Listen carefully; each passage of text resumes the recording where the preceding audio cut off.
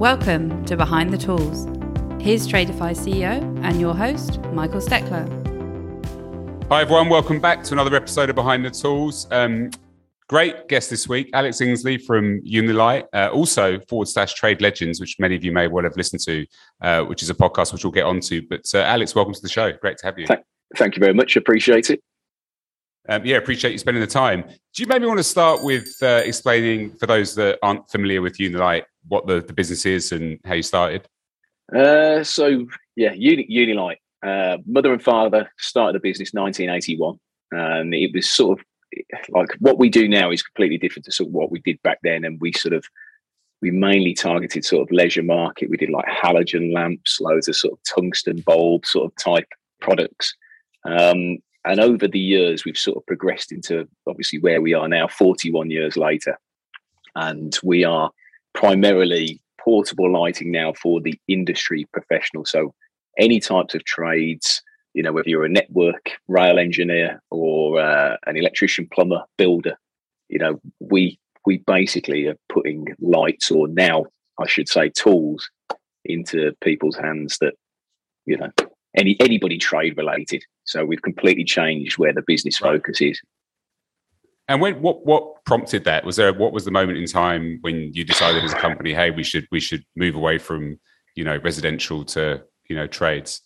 I probably joined the business 12 years ago, and it was probably within about 2 years of being with the company. And I sort of realised that, you know, the way that we were headed, it was sort of, we didn't really have a brand, we didn't really have a message. And I kept on seeing, this is how sad it was I kept seeing Hy-Vis vests on the back of parcel shelves in people's cars while I was driving along. And I thought to myself, I keep seeing that colour. And originally when Hy-Vis workwear came out, nobody wanted to wear it because I felt a bit of an idiot walking around in these vests. You know, it was a bit like, oh, hello, look at me, you know. But I just kept seeing that colour everywhere. And I thought, hold on a minute. Nobody's doing anything like this with the Hy-Vis yellow. Why don't we change the brand to incorporate that? And weirdly, we sort of stumbled across something where people were like, well, actually, I could see the product. It's easier to sort of find in amongst all the other tools, because most people make stuff and it's black or it's green or it's red, you know, and they found that they just gravitated towards the colours and the brand, and it gave us our own identity. We were doing different products in different colours, and, you know, we weren't really targeting one specific market, but just by changing that one step, the colour, we didn't pigeonhole ourselves, but we sort of just fell into the industrial market, and that's how that was sort of born. Was that a tough sell to your parents when you decided that you should move in that direction, or did everyone sort of get on board easily? I'll be honest with you. Like my parents got divorced when I was probably 8 years old. So my mum left the business when I was 8, and my father actually moved to Australia when I was 16. So it was my sister that was primarily running the business at the time. My father still had a hand in the business, but my sister and my father were both sort of like, why don't we make the products black with little bits of yellow on the product? And I was sort of like, well, you can't just dip your toe half in. And we actually took the products as a tester to an exhibition down the road in Coventry, and we were trying to get feedback on stuff, and the yellow one just picked it. So in the end, it was decided that we go with yellow with bits of black. And actually, it's the best thing that we've ever done, because, you know, people watch a TV program and I get messages on social saying, I've seen your head torch on this rail program, or I've seen your head torch on a London sewage program and stuff like that. And it's easily identifiable that product is us. So, you know, it wasn't intentional that would become synonymous with the brand. Yeah. But now it's sort of, you know, the more yellow we can put on a product, the more it seems to, you know, work for us in a weird way. It's really cool. And then the business really took off even more so from that moment when you started sort of get galvanized around trades. We just didn't have an identity, but that color obviously is synonymous with, you know, working people, with construction. Obviously it varies different countries. I think in Australia, for example, it's orange with bits of yellow, but they're, you know, most people can identify that is a construction type color. You know, if you were to ask anybody in the street, they'd say, it's a Hy-Vis vest colour. Yeah. And weirdly, that sort of gave us that connection to industry, to trades, and it became sort of that colours. It's familiar to everybody. Yeah, and it gave us that familiarisation. Yeah. And do you think that drove? What else drove the success once you sort of moved in that direction? Was there anything you did especially to build that reputation amongst trades? Social media. Yeah, I'll be perfectly honest with you. Like, if anybody actually said to me, "What is the one specific thing that you can pinpoint where you really sort of turn the corner with the business?" And that was social media.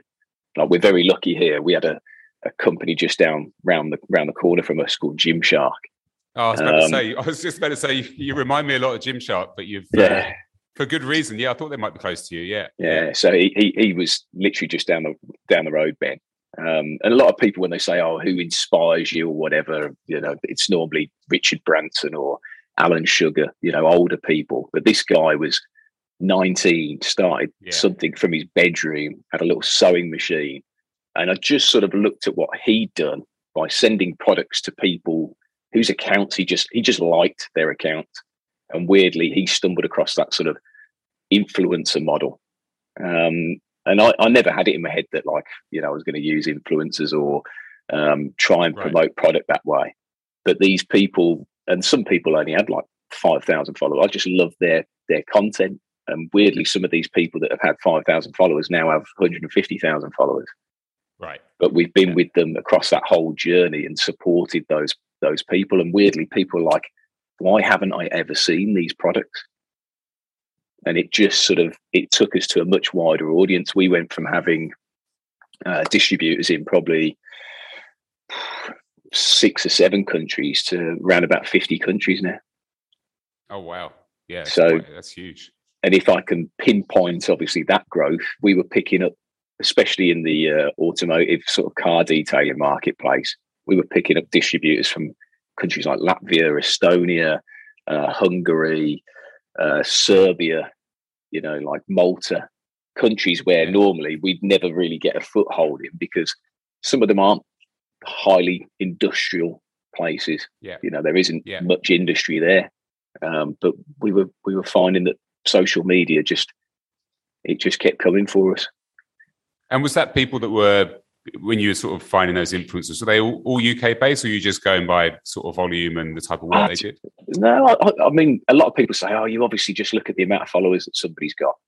And it genuinely, when I started sending products to people, it was just accounts of people whose content I liked, people that I actually found interesting. Like, it didn't, some people had like 1,000 followers, but I just loved their accounts. And weirdly, I don't know whether I don't want to blow my own trumpet, but I must have been a good judge, because some of these accounts just went like that.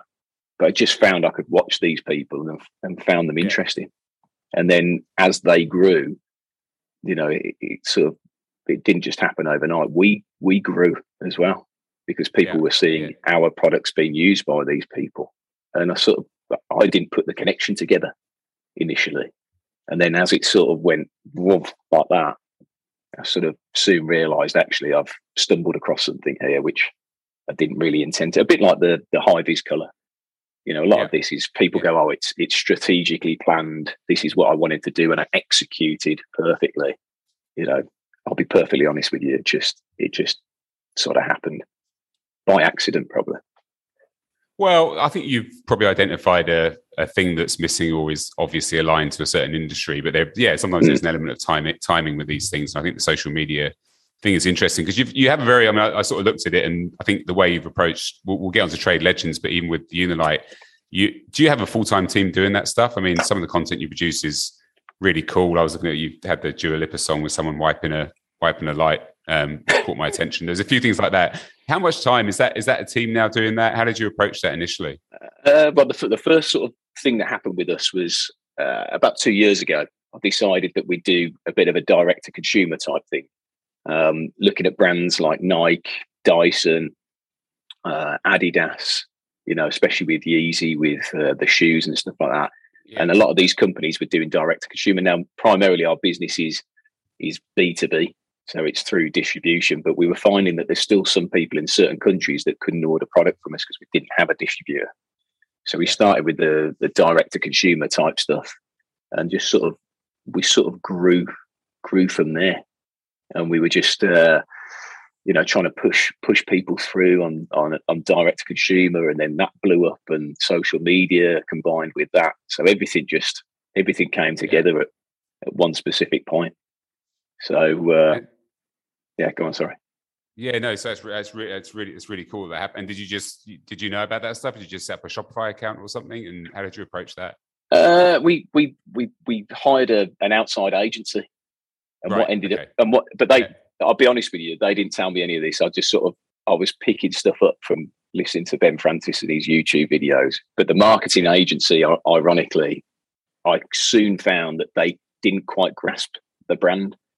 When you outsource that type of stuff, these companies, they don't understand what you're trying to achieve or who you're trying to target, because I'll be perfectly honest with you, none of them are tradespeople. So what ended up happening was, over time, I started pulling back from there, and I soon realised, again, because I watched Ben Francis's videos, and he said we ended up setting a team up within the business. So I looked at a few of the people that work for the agency, and Nathan, who's our head of digital, used to work for them. Right. And he decided at one point, he was like, look, I'm going, I've had enough of the agency, I'm leaving. I had a conversation with him and said, which bits of our work do you do? And he probably did 90% of the stuff for us. Right. Yeah. So I kept on saying to him, don't go freelance. He went freelance for about 4 months. He was living up in Leeds, and then convinced him to come down. But the other guys in the team, Jack, I picked him up because I thought, well, we need a videographer. We've got a great photographer called Chris, who takes some real high end shots for us. Like he does some, I look at his work, it's unbelievable. But I wanted to bring people in house, and the videographer Jack turned up, and we started putting more content out and shorter Instagram videos. That sort of worked really well. So I brought another guy in called Gonzalo, and then eventually social media got that big because it was me running the platforms. Yeah. I've had to bring Charlotte in now to help us, and she's the one who's doing those sort of TikTok style videos. Yeah. That's what I've seen. Yeah. So she's younger than me, so she gets TikTok. Obviously, I'm almost 40 now, so I look at TikTok and I'm just like, oh, it's terrible. But she's much better. That's when you know you've gone past the trend. You've missed the trend. Yeah. But to be fair to all of those guys, they're all younger than me. And I think that's, social media, it changes so quick. It is a younger, not being ageist here, but it is a younger person's game. And I did well at the time with what I did, but obviously it's time to pass the baton over to somebody else and leave them to it. But I'd always advise, if any companies are listening, to bring stuff in house. There's so many large companies that still have marketing agencies that are still telling them to do adverts on TV or put stuff into a newspaper or print media, and all that stuff is dead. It's just social media, and that is it. I can't stress that to people enough. Yeah, it's really interesting as well that you've taken that approach of, I don't know if it's about age, but it's about people that are native on those tools, right? They live and breathe them. I think whenever I've looked for social media people, the first thing I've done is looked at their profile, right? And to see, do they post a lot? Are they active? Are they using TikTok? Do they do this stuff? Do they get it? And I agree. The problem with outsourcing, it can be useful, I think, at a moment in a company's gestation when you can't afford maybe to have people in-house, but you're right, they miss that. What's the company really about? What's the tone of voice? What's the end customer really? Understanding the end customer is really key. It's really cool that you've done that. Yeah. I mean, if I look at it, obviously, when I went through with the agency, because a lot of people say to me, how much do you pay for your website? It's £50,000 for my website. And that's like, if I was to say that to some people and they're paying £20,000 for their website, they're like, whoa. And that's why I said to myself, hold on a minute, if I can have somebody in-house that's doing that over 2-3 years, I could just keep changing my website as much as I want. Yeah, you do what you like with it. Yeah. And it's not going to... It's out of date. Yeah. 100%. And who wants to pay £50,000 every few years to change stuff, because technology is moving? It's the same with a videographer. If you hire a videographer and the cameras and the equipment for the day, it could end up costing you between £3,000 to £5,000 each time. So if you do that 4 or 5 times a year, you may as well just bring somebody in-house. Buy all the equipment and get somebody to use it and knows what they're doing. Yeah, so, completely. Yeah. And then when you think about, that was sort of building the brand and the reputation and growing the business. How did you think about product innovation? Where did you get your cues for what products to build and how to approach that? Again, social media. If you speak to somebody like PB, he'll tell you I'm sort of like the Jose Mourinho of sort of social media. I've got stats on people. I've got a whole database on stuff that people have done or their work or the things that they promote. And I'm permanently watching videos of them working and looking and thinking, hold on a minute. I've seen 20 people do that same job. They're all using a light like this, but they're struggling to do that. Or I can see that they're removing a boiler casing and doing this. And then, the light couldn't stay there. So I need to put a hook so it can hang somewhere. I'm obsessive with stuff like that. It's those types of things that a little tiny detail that I could change that's made a product 50 times more popular. I bring stuff out sometimes and it doesn't quite work. And then I watch again and I go, that's what I should have done. And then on version 2, we change something and all of a sudden it catches. Yeah. So, but I wouldn't have been able to do any of that sort of side of things or have more time to do that if I hadn't brought these other people in to help me with the digital side of the business, because that takes up, people see a 10-second TikTok and they don't realize sometimes that 10-second TikTok can take 2 days to plan. Well, that's why I asked the question about people in-house, because I looked at you, I look at your feed and I think, there's a lot of stuff in here. You're pretty, you're active, B, there's a lot of content. It's regularly updated, and that does take time. I think people underestimate. It's not just taking a video yourself and sticking it up there. I mean, that's part of it, but there's a lot more to it. And it's good advice to trades companies in general, right? Which is you start off small. As you start to scale, you can see the growth opportunity. That's when you invest in people that can do the bits that you either don't have time to do or aren't very good at. It's good. It's good advice for anyone. And then you met, PB Plumber. Was he one of the people that you sort of engaged with early on? He was probably the first person I sent products to, Pete. Oh, really? Oh, he was either the first one or one of the first 3 that I sent products to. He just said to me, he said, I'm not a fan of stuff that's heavily plastic, which obviously to produce a product, it's cheaper to produce them if they're plastic. Obviously, they've still got to withstand stuff, but they're cheaper to produce. And at the time, it was sort of, I was very much of the mindset of, I didn't want to be the most expensive, but I didn't want to be the cheapest. So I was trying to get that medium with materials because, we bought that light out, the specific work light that we still sell actually. And at the time, it was expensive for what it was. It wasn't the most expensive, but it was expensive. And I still remember people going, I'm not going to pay that. I'm not going to pay that. And, 4 or 5 years later, it's one of our best selling items now.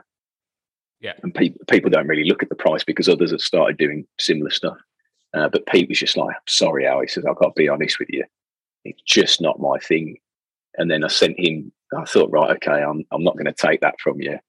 I designed some new hexagonal sort of work lights that were aluminium, die-cast aluminium. Right. I sent those to him and he went, and he ended up just all the other products that he was using. He just said, I don't use any of them anymore.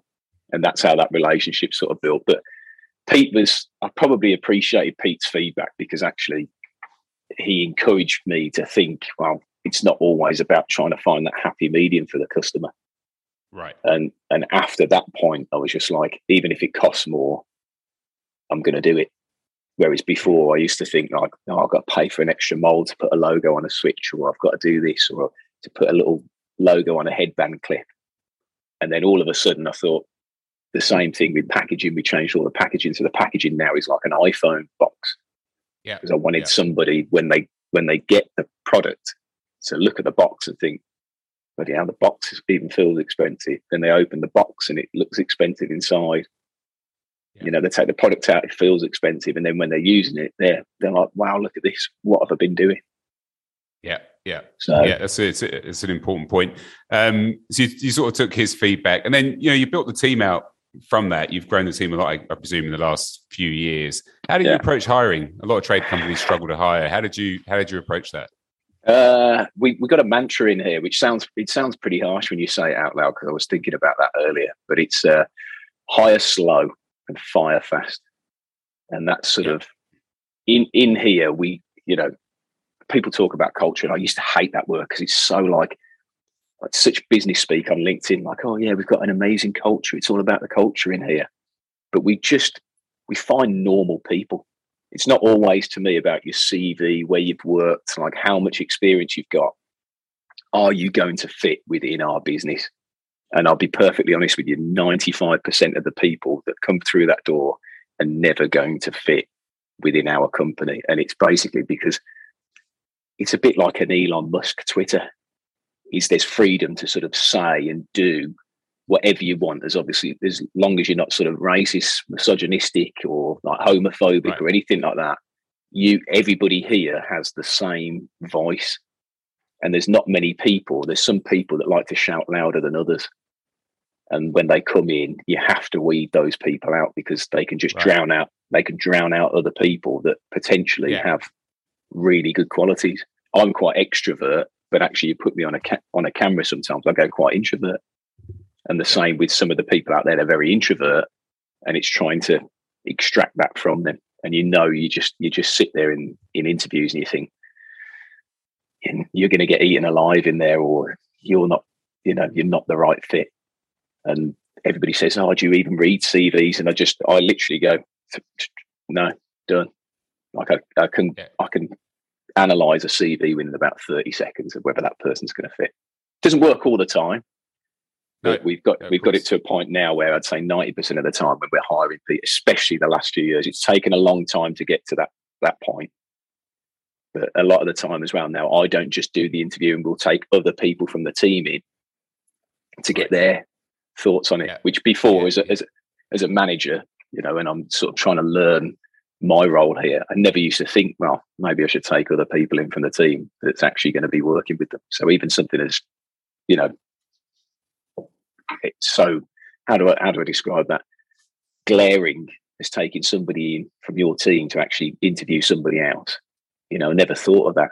And that's been the last 3 to 4 years, actually thinking, well, hold on a minute, they're going to be working with them all the time. Let's take them in.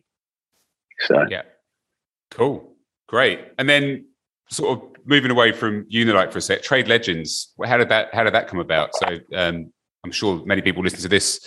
Probably listen to it. I think more people probably listen to Trade Legends than this at the moment. But how do you? What made you do that? What was the idea behind that? I listened to. There's a guy called Steve Bartlett that does a podcast called Diary of a CEO, and again he had Ben Francis on. That's how I found his podcast. But I just probably about 4 years ago, I got. When we have there's a guy who comes in here called Townsend Interiors, and he's a carpenter. He does all like the cabinets and everything in here. And I don't know why. I just said to him, I was like, I wouldn't mind doing a podcast. I said, would you be able to design something? He said, yeah, I'll design it for you. And he did some drawings, and that sort of sat in my phone for probably 3 years. And then COVID hit, and I was in my back garden. Obviously, nobody was able to go anywhere. And I had these beers from a beer company, and they're based just in Warwickshire. And I'm drinking these beers. I was like, I really like these beers. And I looked at the label. I thought, hold on a minute. The guy who did my wedding suit, he gave me a number to produce beers, because I said I wouldn't mind getting some done for Unilite. And it was the same company. So I ended up ringing this company. This is going to sound really weird. Ended up ringing this company. I went and made some beers. And I thought, now's the time to start the podcast, because I can have people on and we can drink our own beers on the podcast and just sit down and have a chat. So we started making these beers, and then, we were running out of space in here because we were hiring loads of people through the pandemic because we were growing so fast. And we just decided, well, we're going to expand the office. And the sis was going, well, if we expand the office, what do you want to put in this room here? Do you want it as a media room? I said, I want to put a podcast set in there. Obviously, she said to me, what you're talking about. Ended up spending £20,000 on a podcast set, thinking, am I doing the right thing here? But we'd produced these beers as well, and I was thinking, well, hold on a minute, I've produced these beers now. I need to drink them, and I'm not going to be able to drink them by myself. So you started a podcast to drink the beers that you'd ordered. Okay, yeah, I get it. So weirdly, and then we built the set, and it was just, I said to Pete, I said, look, if I talk to people from trades, I don't really know the ins and outs of being a tradesperson. It's not what I do. I supply you guys, but from a business perspective, I get it. So I just said to him, I said, look, I'm going to need somebody to co-host it with. And he was a bit like, not too sure. Podcast. And I told him the name as well. And he said, why have you called it Trade Legends? He was really angry. He was like, I don't want people thinking they're legends. Nobody's really a legend. We're all the same. He said, why couldn't you have I can't remember the name he came up with, but the name he came up with was terrible. And I just said to him, I said, people that come on, they are legends in their own right. I said, like, they go to work, they work hard. People follow them on social. Why not call it that? And it was sort of born out of lockdown. Well, you're probably more likely to listen to a podcast as Trade Legends versus, average trades or something like that. Yeah. I I wanted a name that it was easy to remember, and that people would see the logo and recognize the logo, and they'd be like, "Oh, Trade Legends." Or if you watch that Trade Legends podcast, it was just easy to remember. It's 2 words. If you can't remember that, then like Diary of a CEO is quite long-winded. Yes. Whereas Trade Legends, just always try and keep stuff short. Yeah. Yeah. And has that helped your business, do you think, in terms of recognition, but also stuff? Do you learn stuff when you talk to tradespeople that you have on? I get to understand the things that worry them, or the things that they need, or all of them always tell me there's not enough time. So when I'm making a product, in my head, I'm sitting there thinking, am I solving something where they think, God, using that product has made my job 2% easier? Because that 2% to them is money or extra time to do extra work. So little things like that, and them talking about the price of materials, and you get to understand from their perspective. When you're a manufacturer, you're sort of making something, you're like, just buy it. But actually, it's given me a bit more sort of insight, compassion, or understanding of how it is from the other side. Yeah. Which is vitally important, because if you as a manufacturer take the time to understand your customer, you will always make better products and better decisions for them. Yeah, so, I think we have a similar. I mean, it's partly why I do this. My background wasn't in the trades, and so I think I have the same perspective, which is it reaffirms some things I sort of have a suspicion about, or think we should think about, but also it often brings up things we haven't thought about, and we put that into our product roadmap and think about things differently. So it's really valuable. And your audience presumably is it pretty global? It's going more global now. Obviously, we're doing more sort of overseas interviews. We've had Matt Addicted to Tools. We've had Tammy Voss, and then we've had Mechanical Hub from the US. We've actually got one on Friday, which is Damani from Diamondback Tool Belt. So we're trying to encompass everybody, because actually, the trade community in the UK is pretty tight. Most people know everybody, and most people realistically know maybe, I don't know, 30% of their audience is actually abroad as well. So I'm trying to make it where I shrink that trade community, and hopefully, people from the US will tune in, because they'll think, actually, I'd quite like to hear about that person, or somebody from Australia be like, well, actually, I'm really interested in that person as well. And then vice versa, people from the UK think, oh, I've never seen so much about that person. So it's trying to sort of, open people up to right to other experiences or other areas and the challenges they face and stuff like that. Did you have an ambition for it? Did you have an ambition to either sell more product, or was there apart from the beer? Was it? Apart from having to shift all the beer, yeah. It was primarily, for me, it was more of a hobby. I'm just interested in people. I'm interested in people and listening to their stories. Like the thing is, again, with manufacturers, a lot of them, when they get bigger, they lose sight of, that customer. Their world is that little self-employed business that they've got. Yeah. Some people have very big businesses like Charlie Mullins, the Pimlico Plumbers guy we had on, but most people, they've got 5 or 6 people working for them, and that's that's their world. But these big manufacturers forget about that. And for me, I didn't want to ever lose sight of that. We've grown massively, but I just felt as well, obviously doing the podcast, it's more of a hobby. I get to listen to people, but actually I didn't want to lose sight of what we were as a business. So just fancied giving it a go. Yeah. Do you have help on that in terms of the team? Is that distracting? Is it a lot of work getting guests and all that stuff? I'll be honest with you. I created sort of about another 30% worth of work for myself, and primarily Jack, who was the videographer, he was doing most bits for Unilight. He's pretty much full time on Trade Legends with stuff at the moment. We're just trying to find the easiest way to work with stuff because we're still trying stuff. We're still trying to find what works for us to help grow the channel. Obviously, once we get the final recipe, but the first year I said to these guys, I said, look, don't always think about the numbers. You've just got to find what works. But obviously, to do that, it takes a lot of time and resources. But I'm in the position where, obviously, because I own another business, it doesn't really matter so much. There's not, that pressure. Thinking, well, actually, we need to get the numbers straight away. This has to be X number of yeah.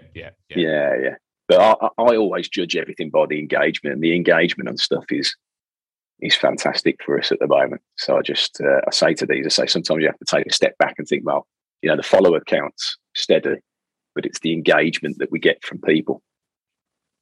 Yeah, and you've done a few things, much like you have with Unilight, right, to get that engagement. I presume things like the Keep Me Up challenge and things like that within there, which I presume drives quite a lot of engagement and interest around it. What's the record at the moment on that? Just to have interest. I think it's about 50 something, which was a guy from Jackhammer. Yeah, I think it was about 50, something like that. Beatable.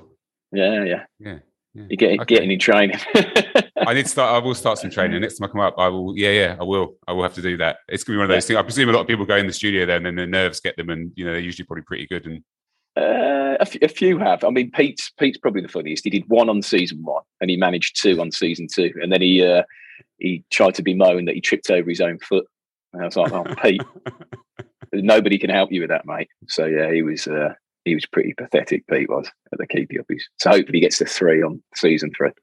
Season 3, yeah, cool. Yeah. Great. This has been fantastic. I mean, it's a really inspirational story. I think we don't often get to, meet lots of people, and social media seems to be the common thread. People that get it really lean into that and get a lot of growth. So it's really cool you've done that. I think it's fascinating that you had Gymshark around the corner. I didn't know that. Yeah. I did actually think there's a lot of similarities. So that's really interesting that you sort of followed that lead, which is cool. We always finish on a few questions. I'm going to start with the big one. You said you're not from the trades, but if you were in a trade, what would you pick? I would probably have to say being a contractor, and the reason being is like a contractor seems to do a bit of everything. I think if I was to just do one trade specifically, like be an electrician or a plumber, I'd probably get bored. Like I like to experience different things, whether that's like plastering or doing plumbing stuff, or I don't know, even fitting windows. I'd like to do a bit of everything.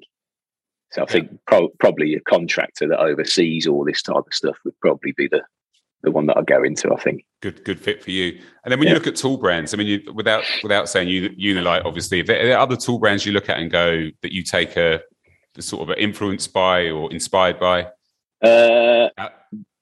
Probably Vera or Wera Tools. I don't know how you say it. The German brand. Their branding for me is like is really good, and the product's good.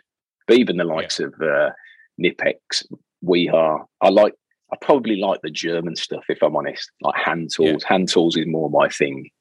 But just probably them. They really work hard on the look of the product, the packaging, the exhibition stands, like the T-shirts, the stickers that they do, and that's something that we do. So I sort of see quite a lot of similarities with us and them. Yeah, cool. And then when you have lunch around there in Redditch, what would be a good treat? I'm a salad guy. I'm going to sound really bland and boring, but I always eat. Pretty much, if Anna, my PA, goes out to get me fit, I always eat the same food pretty much every day. So just like a tuna salad or a chicken salad or something like that. I'm always everyone's like, it's the middle of winter and you're eating salad. So is there anything, if you're going to go off piste, that you would? Probably a pizza. Oh, a pizza. A pizza's my guilty secret. Even like salad's just so boring, mate. I need something. Give me something. No, else. I need something. I need some material. Give me something else. Cool. And then last question. I mean, you talk to a ton of people, so I mean, I've listened to a lot of your episodes. But is there anyone you think would make a great guest that we haven't maybe spoken to? There's loads. I mean, if I had to choose somebody, the one person that I always watch on social media is Ryan SQ2. And that's basically like a lot of people, you either love him or you hate him. He's like Marmite, but he's quite blunt. He's a typical Cockney, like, yeah, I'm up on the top of this building, like sort of thing. And I just find his content. That wasn't a great accent, by the way. Yeah, no, it's terrible, wasn't it? I'm from Birmingham, so I can't do anybody else's accent. But it wasn't bad, yeah. But go on. But his content, it's just, it's almost like watching a TV channel. Yeah, and you can just sit there and you can watch his stories all day. And again, he's a contractor, so he's showing different bits, so every trade can sort of look at it and pick up tips or go, oh yeah, I've never seen something done like that before. Yeah. So his channel's good. Ryan Davis, who's a electrician, MJ Tiff, who's a plumber, and these are for different reasons. Obviously, MJ Tiff, I like his YouTube. Ryan Davis, I like his TikTok and his Instagram. But probably Ryan SQ2 if I had to, nail my money to the mast. Yeah, cool, great. No, good recommendation. Great. Well, look, I know you're a very busy man running a successful podcast and a very successful business. Really appreciate you spending the time. Really, really interesting. I mean, congrats on the success. Look forward to seeing where it goes in the next few years. And hopefully we can catch them in person soon. And let you get back to it. But appreciate it. And everyone that's listening, hope that was, I think it was a really good podcast. And if you've got any comments or reviews, as always, do let us know. Hit us up in the usual places, and we will see you next time. Alex, thanks again. Yeah, thanks, mate. Yeah, appreciate it. And that brings us to the end of this episode. Behind the Tools is brought to you by Tradeify, job management software for your trade business. If you enjoyed the podcast, let us know by leaving a review, and be sure to tell your mates about it. Email behindthetools@tradeifyhq.com if you or someone you know would be keen to join the show as a guest.